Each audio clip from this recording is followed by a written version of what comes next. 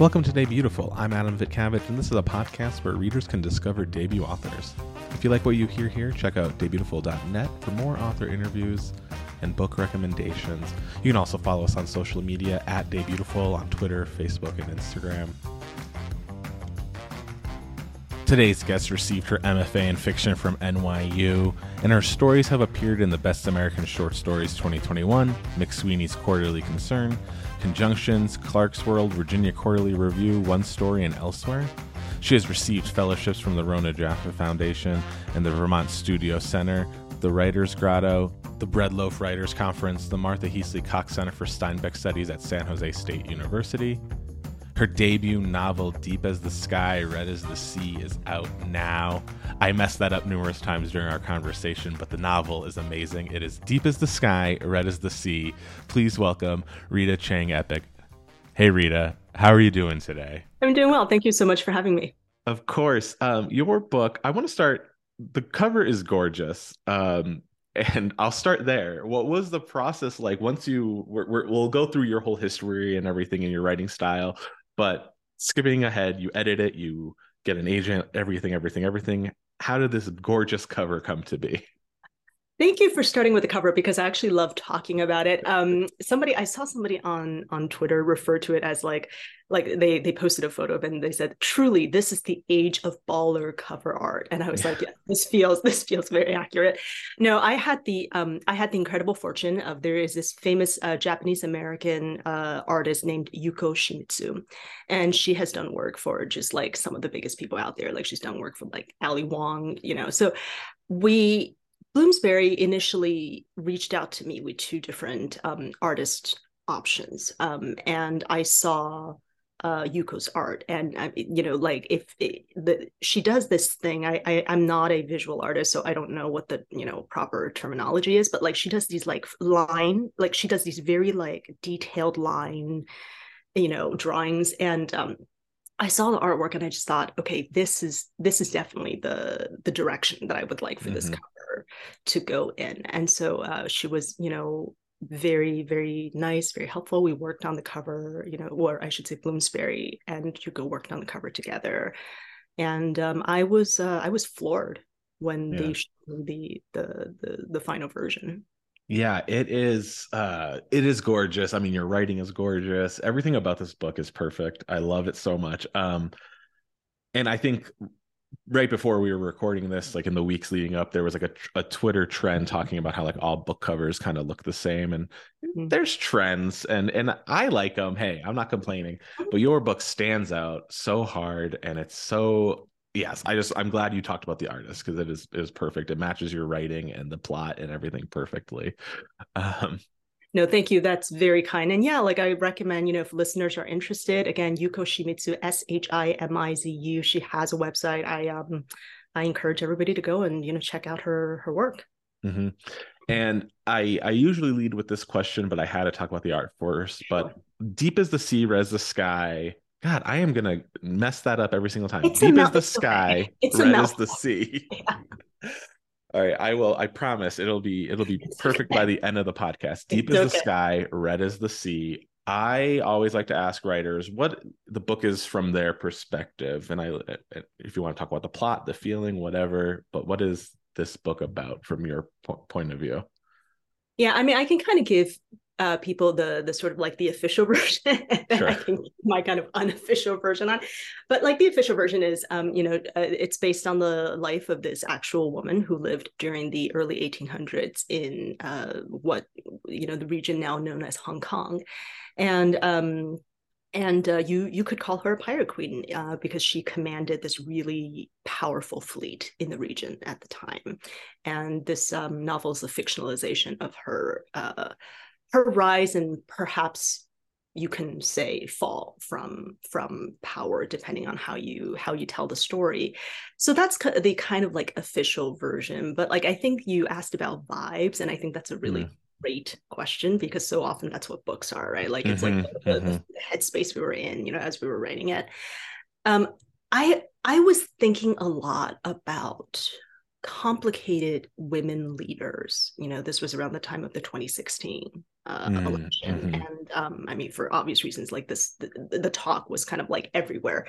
But for me personally, my interest was not in the leaders that you could kind of like point your daughter to and be like, when you grow up, be just Mm. like this person. I was more interested in like the really kind of messy ones who made decisions that I might not, I didn't agree with, but like that, Yeah. that I understood where they were coming from.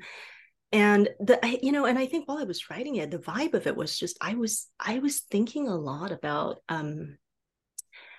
women that women whom you do not want to test. You know what I mean? Like, in my life, I grew up around a lot of really strong-willed women, and then just because of the nature of my life, the sort of because of the path that my life took, I ended up also meeting a lot more of these women, in various arenas. And so I was just thinking about this idea of like women that you do not want to test, and who are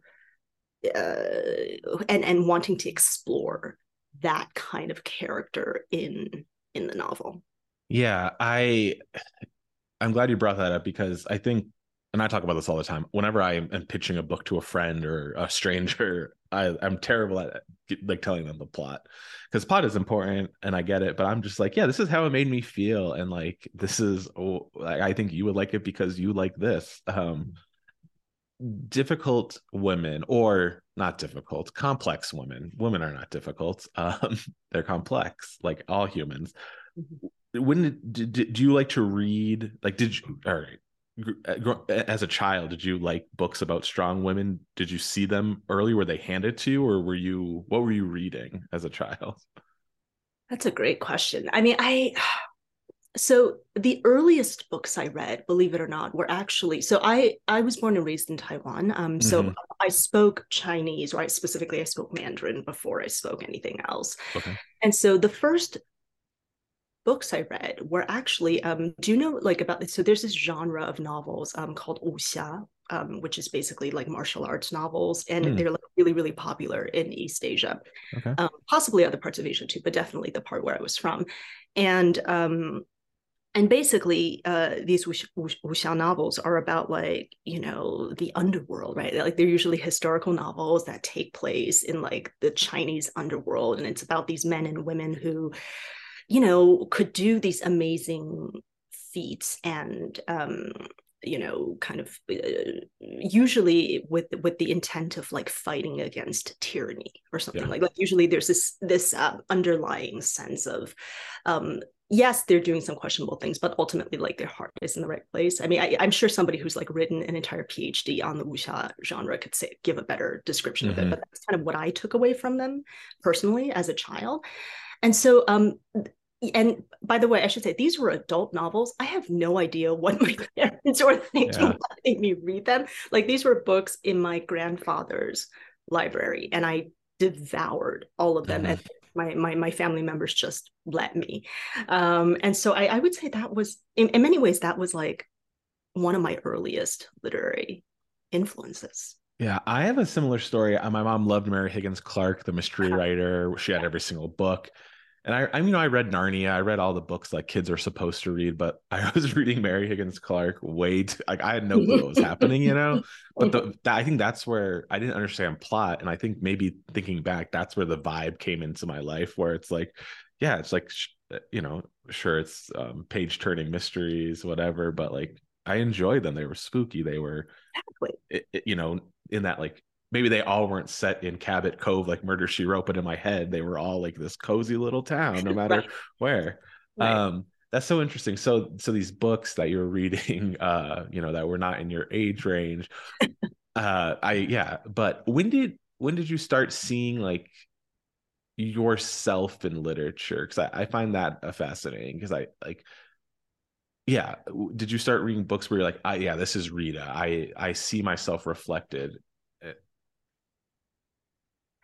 I think so. I did see a little bit of myself reflected in those mhm. wuxia novels that I read when I was a kid. I mean, like, or I don't know if I saw myself in them, but I saw versions of myself that I maybe wanted to become one day. Yeah. If that makes like Yeah, that. yeah. that I looked up to some of the characters in those books. But yeah, so and then my family moved to the States, and Hmm. sadly, this is my own fault. To my parents' chagrin, I gradually lost my ability to read Chinese characters. So Oh, yeah. like I can still read a little bit, but like my reading comprehension is nowhere near the level that it used to be. And so I transitioned over to English language books.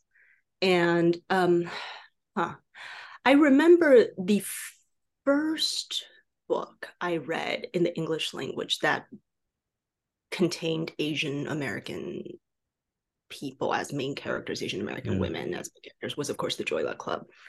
This was, I think, I read it like I do you remember when the book came out? But I know I read it in like the 90s. Hmm. So but I forget when the book was actually published. In any case, so I remember reading that and being like, okay, so I'm reading about characters who are like me, in some ways, but there were also other ways in which they weren't like me. And Yeah. I found myself wondering, like, well, are there other representations of Asian characters in mainstream literature? And I had kind of like a hard time, Hmm. finding more characters.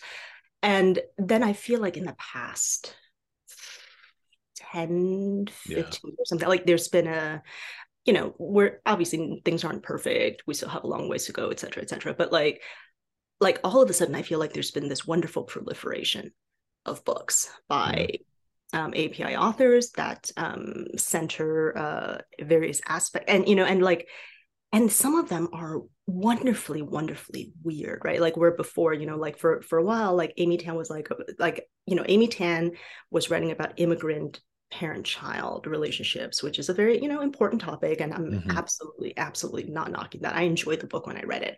But like now, you've got like people writing about like giant sea octopus or a sea Yeah. octopi, thing. And so um I've been really heartened recently by the different books that I've been seeing out there. Yeah, definitely. I feel, I mean, I was a younger child in the 90s, and I feel a lot of my interaction with like Asian American influence was like martial arts and karate, and they were like caricatures. Mm. Um, I guess like there's not really a question, but like growing up and in the 90s, how did that feel as, someone who emigrated from Asia, seeing like the Americanization of these caricatures? I mean, I definitely, I think that I definitely had a sense that there was something wrong Hmm. with these characters, but I don't think I had the language back then, or I don't think I had I understood enough of the context back then, the Hmm. historical context back then, to be able to say like, okay, to pinpoint like this is what I think is wrong with this caricature. But in the vein of stereotypes and tropes, remember, the first time like I didn't know about the whole like Asian women are passive and submissive and Mm, stereotype, because yeah, I grew up in Taiwan. Again, my family, like I come from a family of very, very strong-willed women, yeah, to the point that sometimes it's like I need all of you to be a little bit less strong-willed so we can stop arguing with one another. yeah. But like I remember the first time I found out that this was a thing, I was like maybe like 11 or 12, and I was Mm, going like it to me it just flew against every every kind of like personal experience I had with like Asian women, that it just kind of confused me. I was just like, what? Like, where is this coming from? yeah, yeah. And like you're the strong-willed woman in your life. To kind of bring it back to the book, the pirate queen that's at the center of this. Like, when did you become aware of these types of stories and these type of women, and that you wanted to write about this kind of story? I mean, I think they've always been, again, growing up in Taiwan, like I think they were always around. Mm, They were, I should mention another influence I had was that my family members would watch so many period dramas and like sort of like cinema out of Hong Kong, and like if like Wong Kar-wai movies and stuff, and so I don't even know if it was like a conscious decision where I said I want to write about strong-willed hmm women, I think in some ways that's the kind of character, that's the kind of personality that I know best. Mm-hmm. So it I think it translated. I would like to think that it translated well to this particular Pirate Queen character because Yeah. I found like I didn't have to do too much extrapolation, if that makes any Yeah. sense, to Yeah. get to the final I mean, obviously, I want to be clear, obviously, right? I don't know anybody who's ever like slaughtered a Sure. bunch of people, but like but I felt like I didn't have to stretch that Yeah. much. Did you Yeah. find yourself like bringing in family, like, a women in your family quirks into her? Yeah. Yeah. And also like some of my friends, like I mean, I don't know if we have time for this, right? But like Oh, we basically, always have time. wait, but like no, I had a friend in college who was you can say infamous or famous depending on who you talk to for this fight that she got into. So she was her dad is a martial arts instructor, so she grew up like every day training at the dojo. Hmm. So she was at this bar, and this dude found out that like apparently this was her background and started like like being drunk or whatever, just started really like poking her and be like, oh whatever, like martial arts aren't real, it's just chop suey stuff, like sort of, Hmm. like also I should mention my friend is like 5'3", so like most people are taller than her, Yeah. and he basically dared her to punch him. Was like, I bet you couldn't make a dent, and she punched him in the solar plexus so hard that he went down immediately. I don't mean like he staggered around for a few seconds and then like crumpled to the floor. I mean like he was here and then he was on the floor. Like Yeah. there were like two states with no transition in between. And so I don't know, like I found myself thinking about this college friend a lot, like just kind of like yeah, like she's otherwise a very lovely, non-violent person, but you poke this bear Yeah. and this bear will maul you. Maul. Yeah. Anyway. Yes, yes. Oh, I love that. Yeah, that's the type of stories I love on Day Beautiful. You mentioned that this happened in The violent college. ones. Yes, violence. I want more Kidding. violence in these Kidding. literary podcasts. Yeah. You mentioned that happened in college, and I know you got your MFA. During your undergrad, are you thinking like, oh, I'm going to write, this is where I want to go? Or what was your like path to becoming or getting into the MFA? Um, I've wanted to be a writer for a Hmm. very long time. Like I think in high school I kind of had it. I set sort of like had it in my mind that one day I was going to grow up to be a writer. Yeah. But in my family and in my community at the time, being a writer or an artist wasn't considered a very feasible option. Do you know what I mean? Like I think Yeah. the sort of the general narrative was you can write as a hobby, you can, but like there's it's highly impractical to try to make a living out of it or make a, and to be fair, it kind of is, right? Like most, even like the best writers usually have to teach or do something Hmm. else to supplement their income. So I don't think my family members are wrong in that regard, but so I double majored in psychology and in creative writing in college. But after college I was like, okay, well, first of all, my writing back then sucked. I mean, it was like I had very little knowledge of the world, I had very little experience in the world, so there was no way I could have made anything of it. So I did a PhD in psychology first, and then Hmm. I worked for many years as a psychologist and adjunct psychology professor. And when I hit my mid 30s, I was like, okay, I think I'm finally ready to go back and do an MFA. And so I did. And sort of Yeah. that's how I got here. Yeah. Do you think like your psychology career or like how did that influence your writing now or if at all?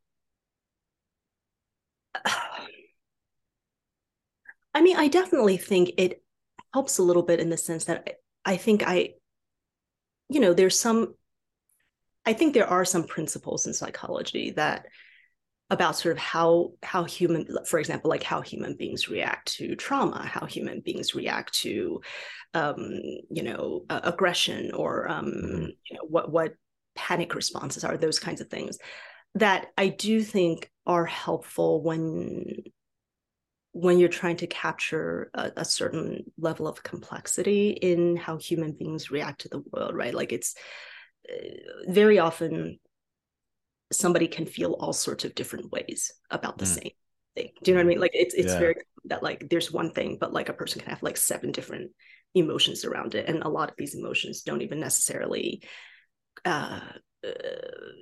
what's the word I'm looking for, fit with one another, right? So I think that is helpful. But I mean, I also write about such weird stuff that sometimes I think it's harder for me to draw like a one-to-one correlation and say like this aspect. Do you know what I mean? Because like if I were writing about like a psychologist who's doing a psychologist's job, it's easier to make that connection. But I'm writing about like pirates and like in my short stories like ghosts and things like that. So it's harder to. For sure. Yeah. How did you find yourself interested in weird stuff? Like, why is that what you write about? I mean, I think that's the question that right? Like, I don't think you would ever like. I don't think there's a single answer that. Oh, sure, yeah. Like, I can only finish projects that I feel slightly obsessed with. Does that make sense? Like, yeah. So I've attempted to write sort of quote straight literary realist kind of that modality before, and and I again, this is I always feel like I have to give like a disclaimer. Like obviously, I think there's so many amazing writers out there who work in this realist tradition, and I just couldn't interest myself enough to finish these projects that I started. In that modality, and so so I think ultimately I decided, all right, well, if I actually want to bring a project to completion, if I actually want to, do something that like if I'm, one of my professors at NYU used to say that if you're bored writing it, your readers are going to be bored reading it. And I really took that advice to heart. And so it's like, okay, well, if I want to bring a project to completion and not bore myself and everybody else to tears in the process, then it's got to be some weird thing that I'm obsessed with. And like I think I've thought pirates were really cool since I was a kid. Like you can judge me if you want, but like I was super into those Pirates of the Caribbean movies when I was in college. Like I was like this 18-year-old, who like lined up in front of the theater, like before. So once I started writing about my weird obsessions, I think that's when things started feeling less like a chore or a slog. Sure. Was Deep as the Sky something you started in the MFA program? No. I was mostly working on short stories back then. Yeah. When did this Pirate Queen and this story come into your brain then? So yeah, the 2016. I mean, so I should back up. 2016, yeah. Yeah, no, but I should back up and say that I've always kind of been aware of this historical figure, because like they talk about her a little bit more in parts of East Asia. But yeah, like I didn't think I was going to be able to write a whole novel about her until the election. Got it. And I was like, there's something here. Yeah. Sure. And then so 2016 is like 8 years ago. I'm bad at math. I'm just ballparking. What was the process like? When did you have like the first draft done? The first draft I finished probably 2020. I'm giving a ballpark here too because I love ballparks. Yeah, exactly remember. Yep. And so 2020 I finished the first draft. I sent it to my agent, and then we did a couple more back and forths of drafts before we finally sent it out. And I think we submitted it November 2021. Sure. Yeah. And this is where I get into the nitty gritty, those back and forths with your agent. What were you focusing on throughout the drafts? Yeah, I love nitty gritty. So my agent Michelle, I think, has a really, I think her gut instincts about narrative and plot are very, very good. So some of the things that we worked on, in the book, there are these sections that are kind of like standalone sections that, standalone chapters that Mm-hmm. focus on this sea goddess that everybody back then, or a lot of sailors back then, worshiped, named Mazu. And in the original draft, I had these sort of like, I would have like a line about Mazu here and there, like because like for example, the crew members would be ready to set sail, somewhere, and it'd be like, they made an offering to Mazu, and in one of the stories about Mazu, da da da da. And I remember Michelle read the draft and was like, I think there's something here with these little asides that you keep writing, right? Because usually when writers start writing a lot of asides about things, there's something there that interests us, but sometimes we don't exactly know what it is about those, Yeah. the content of those asides that interest us. So Michelle was like, I think there's something here. I wonder if you could like blow these up and make them almost like a formal element in the book. And I was like, that's brilliant. So one of the I do remember one of the things that we worked on was like really trying to flesh out the Mazu sections, and then not just to flesh them out, but to kind of make it so that the Mazu sections and Sekyung's story felt like they fit together in a good, do you know what I mean, like that, Yeah. Yeah. like Yeah. they kind of like weaved together in a good way.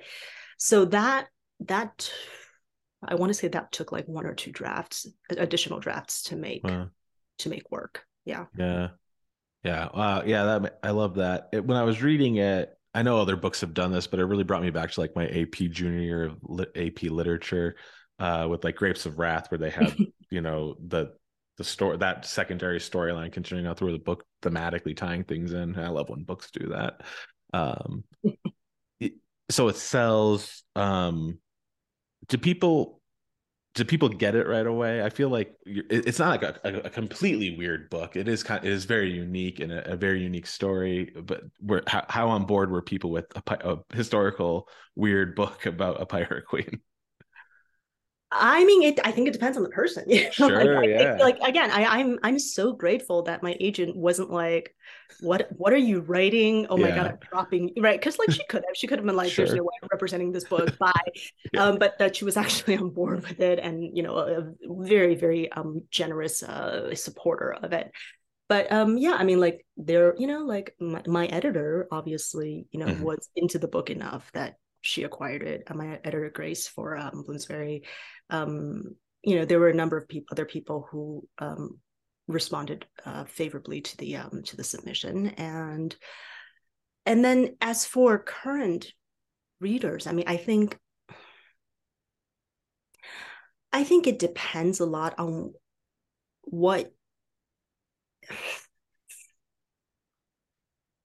I think there are many, many, I'll say this. There are many types of readers out there. And hmm, I think some readers are going to be a very good fit for this book. And I yeah, think some readers are going to be like, this is not what I thought this was going to be, sure, or this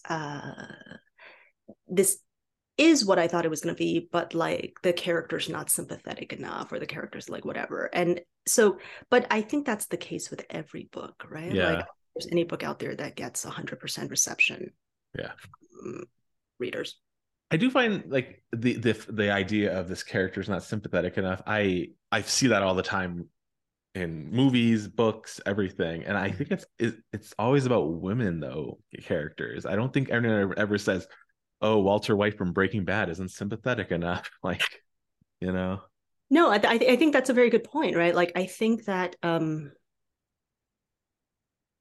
again, I'm like really trying to choose my words carefully. No, of course, I, yeah. I think that some people